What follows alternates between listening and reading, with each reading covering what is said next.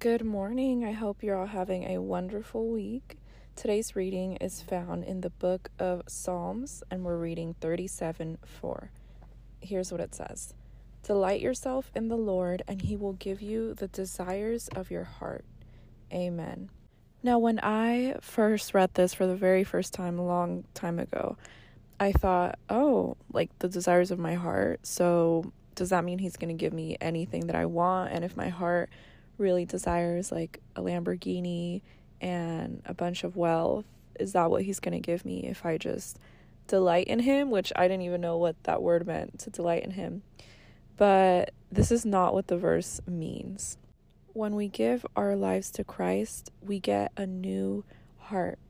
Ezekiel 36:26 says, I will give you a new heart and put a new spirit in you.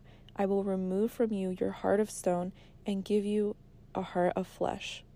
So before coming to Christ, our hearts were cold. We had a heart of stone, meaning we were closed off. We weren't soft in our hearts. But when Christ came into our lives and we accepted him and we received his Holy Spirit, we have been given a new heart, and our heart now aligns with the heart of Christ. Our heart now has the law written on it. So the law is written on our hearts, and that is the heart that we now have.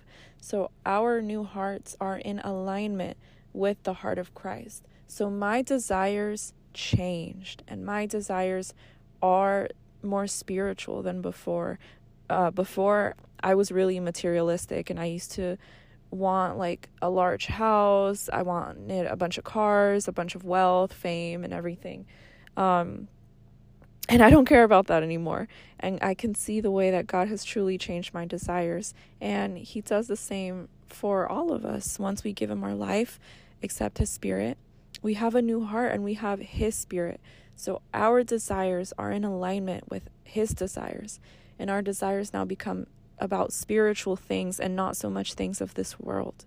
So I encourage you today to meditate on that verse and ask God to show you his desires.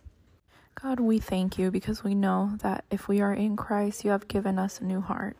God, we thank you because we know that since we are in Christ, you have given us a new heart and a new spirit, God. And this heart that we have is in alignment with the righteousness intended for us. And the law is written on our hearts so that through the Spirit we can fulfill your commandment to love you and love one another. I thank you for changing our desires, Father. In Jesus' name, amen.